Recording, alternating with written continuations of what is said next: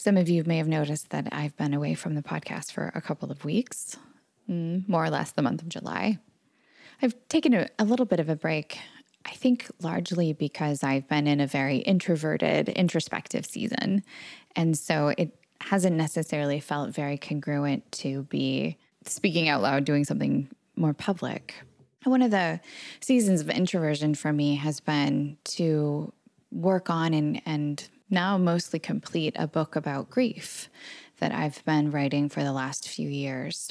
And now that that has come to this stage of completion, those of you who've written a book know that there's like lots of benchmarks for done. There's the first draft, there's the second draft after it's been edited, and then there are lots of levels of tweaking and improvement and modification along the way.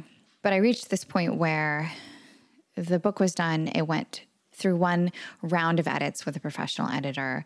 I went through it a few more times, and then it's now sitting with a couple friends and family members for kind of another round of editing / I write a lot about my family in the book and want to make sure that the things that I've written are okay with them, that sharing the parts of our story that I've written about in the book is something that they consent to. So that's where it is. It's incubating with the people I love, and it'll come back to me for another round of edits and then hopefully on to the next part of the journey. But all that to say, because I've been working so much on packaging these very internal, deeper, personal thoughts for sharing with the world, I think I've not necessarily had the energy to share more in the context of the podcast. And on one hand, I come from a school of thought or a way of working that is really about like ship every day, whether you feel like it or not. Like show up for your work, push yourself through, dig down deep, do the hard thing. And that kind of consistency and motivation and just discipline has been very helpful to me over the course of my life and career. My life as an athlete and certainly my career as a professional. But I think I'm also learning to listen to the invitation to be wise about different kinds of seasons that I might be in or different kinds of energy. So for example, there's a space to shift from ship no matter what to, hey, listen to the internal wisdom of needing more quiet, or listen to the internal wisdom of needing to be more introspective rather than externalizing or extroverted. Listen to the invitation to go slow and do less sometimes. And I find that that is the difficult balance that many of us as entrepreneurs face. Most of us are pretty hard driving folk. And so to balance deep motivation and discipline with also an internal, maybe more nurturing wisdom that says it's enough for today or enough for now, I think is one of the superpowers of mental health that many of us are trying to kind of work out or strike a balance to. So I wanted to talk about that a little bit on the podcast today, that balance between discipline and nurture.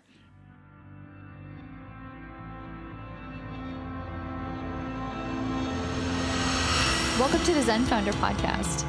This is a place where we have conversations about mental health and entrepreneurship.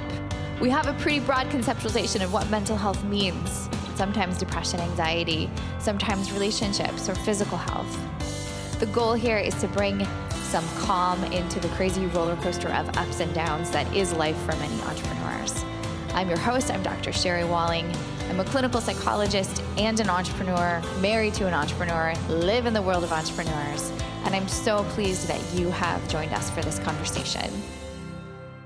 Nobody becomes a successful entrepreneur or successful at much in life without a deep sense of self-discipline, an inner compass or an intrinsic motivation that makes us do things sometimes over and over, regardless of whether we really feel like it or want to or not. This is something that my husband, Rob, is very good at. We talk about him as the relentless executor.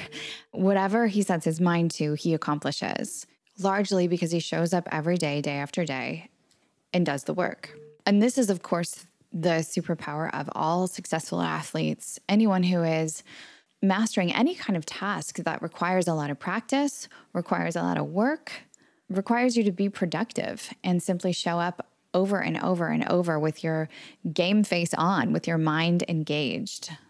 Productivity is the word. Getting the work done. And this is, of course, the deep lore of entrepreneurship and what a lot of the self-help around the entrepreneurial community is designed to do. It's designed to help you optimize your productivity, whether that's by engaging in morning routines or different meditation practices, different mindsets, different mantras. It's the discipline of butts in seats, mind engaged, grind it out. And man, we need this energy. I hope you're not hearing me be critical of this at all, because all of us who, again, are doing something worth doing need the energy to just show up and do it regardless of how we feel. And this is where the great satisfaction comes.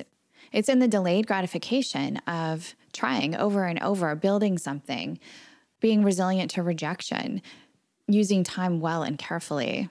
So self-discipline is built largely through routines.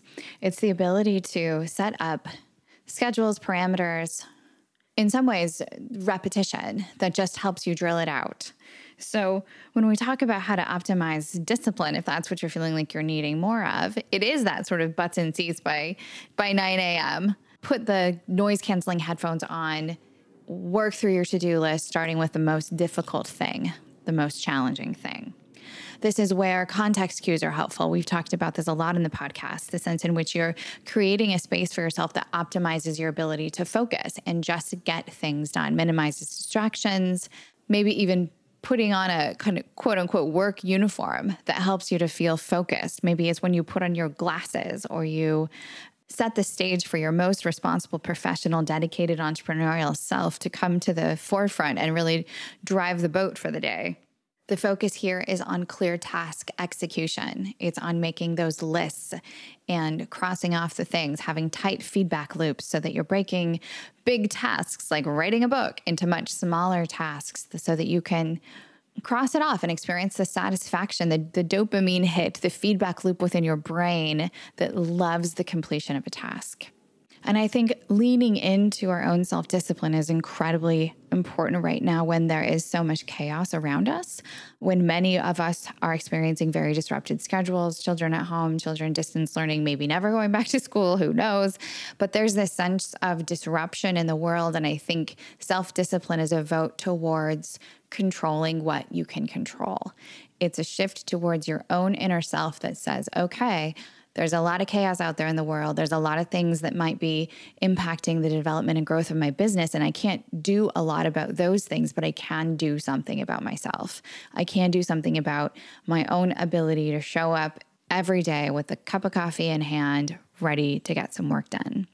Organization, repetition, and execution are the model here. And in a deeper psychological way, this is the part of us that is that internal parent, right? The parental voice inside of us that's like, make your bed, do your laundry, brush your teeth, get your things done. This is the early developmental model of teaching us how to be functional in the world. So now that we're ostensibly grown-ups, there's that voice that still lives inside of us that reminds us to do things well and do things right and do things consistently so that we can kind of operate safely within the guardrails of our lives. In terms of an internal intrapsychic voice, this may be kind of a paternal director, the disciplinarian, the hard-driving teacher, coach. And again, incredibly valuable to us in every area of our lives in which we desire to be successful or attain some mastery. But there is another side to all of this, which the side that I alluded to at the beginning, which I think is this more nurturing, maybe more maternal intrapsychic voice. And by maternal, I'm speaking archetypally or stereotypically. I'm not relating these traits back to men or women per se. When I'm speaking about these internal characters or internal voices, it's kind of in the Jungian sense in which we all have a cast of characters that live within us that come from different parts of our society that may or may not actually map onto our literal parents. And the inner nurturer, I think, is in some ways the counterbalance to the disciplinarian that lives inside of us. As important as self-discipline is, when it is the only voice in us, it becomes quite problematic. And there's never a voice within us that allows us the space or the time or the freedom, or maybe just gives us the reminder to rest, to reset or care for our emotional state, to understand the emotional toll that our work takes on us and create space for restoration or for healing. When we listen to the internal nurturer, we are able to be more integrated with our work. We can be more heart forward or heart centered. It's less about tasks and execution and more about our passions, our deep interests, the things that really help us to come to life. Without the internal nurturer, most of us are on a highway to burnout because we will be taskmasters without really attending to any of the inner work. And even if you're building a SaaS company or you're building a piece of accounting software, I think there's still so much of your heart and your soul and your dreams for your own life and your future and your family that do go into your work. So no work is soulless work, especially if you're an entrepreneur. There's no way to really separate your internal experience from the external work that you do. So the internal nurturer is the one that reminds us when it's maybe time to step back from lots of public work for a little while, or the one that reminds us that our emotional state around our work matters too. It's the internal nurturer that we're inviting in when we look at our task list and do an authentic evaluation of how we feel about each of those tasks, with the idea that the tasks that suck the most life out of us should ideally be redistributed to someone else or moved off of our to-do list over time. The tasks that bring us most to life are things that we should double down on and give our time and energy to, because of course it multiplies the amount of internal resources that we have available for building our company.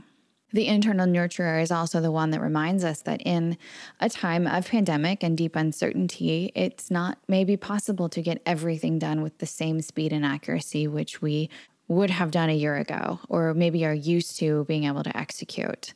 It's the internal nurturer that reminds us that sometimes less is more. One or two difficult tasks done with accuracy and integrity may be more important than stomping through the whole list in a day.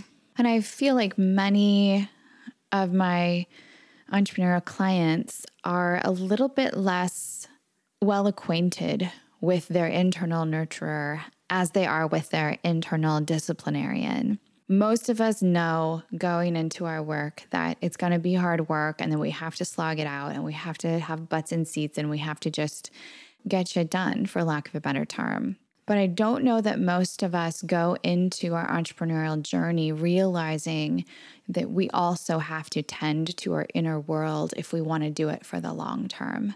We have to be able to nurture ourselves with rest, with encouragement, with shaking up the way the days look, with giving ourselves space to take off a Friday afternoon, with giving ourselves space for flexibility and for empathy towards ourselves when the disciplinary tactics are breaking down. So it is a tough balance when to push, when to say, hey, I don't care how you feel, get to work, do the hard thing. And when to say, hey, you're feeling off today, maybe a shorter day or some different tasks or a little bit more emotional space is going to be really helpful. You can't do one tactic all the time. You can't do the slog of discipline every day. But if you are maybe overly nurturing, it's also possible that you're making excuses and not getting things done, not really moving your business forward. Both the disciplinarian and the nurturer can be pathological or problematic when they're overused. So you really do need this kind of yin and yang balance between the two parts of yourself. And it may sound like a strange exercise, but for entrepreneurs who are really kind of struggling to get well acquainted with both of these internal characters, I sometimes ask them to draw them out or find something, some kind of Google image that kind of represents for them what the internal disciplinarian looks like and what the internal nurturer looks like. And yes, it often kind of breaks down along masculine, feminine, maternal, paternal kind of lines. It doesn't have to by any means. Sometimes the disciplinarian is a thick strong old oak tree to engage the sense of like steadiness and consistency and stability, where the nurturer might be the seed of a dandelion that's flying in the wind, that's more flexible and fluid and able to adapt more readily or more easily to changing emotional states. I think the key here is whether you visualize them or create an image around them or not. It's to realize that both voices exist within you and both voices are necessary within you. But the extent to which you override one in favor of the other too often can be problematic. So creating a space at the table, both for the parts of you that are relentless executors and the parts of you that are encouragers or more emotionally empathetic, that your business needs all of it. Your success requires all of it. And your heart and soul is going to be the fullest and most functional when both parts of you have a seat at the table.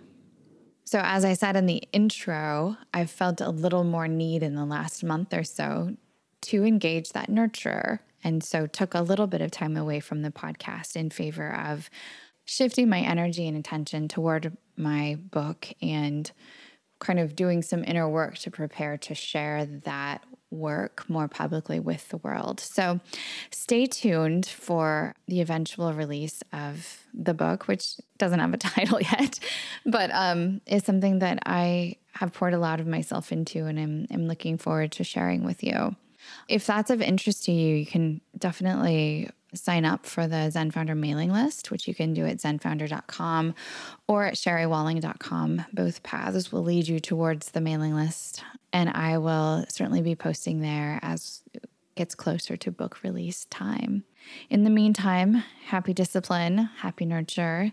Go out there and get some good work done, but with your heart and soul intact. Thanks for listening. We'll be back in 2 weeks with a new episode of the podcast. In the meantime, feel free to check out zenfounder.com for lots of resources about the kinds of conversations that we have on the podcast. You can get information about working with me, about maybe joining a Zen tribe. It's sort of like a mental health boot camp for entrepreneurs.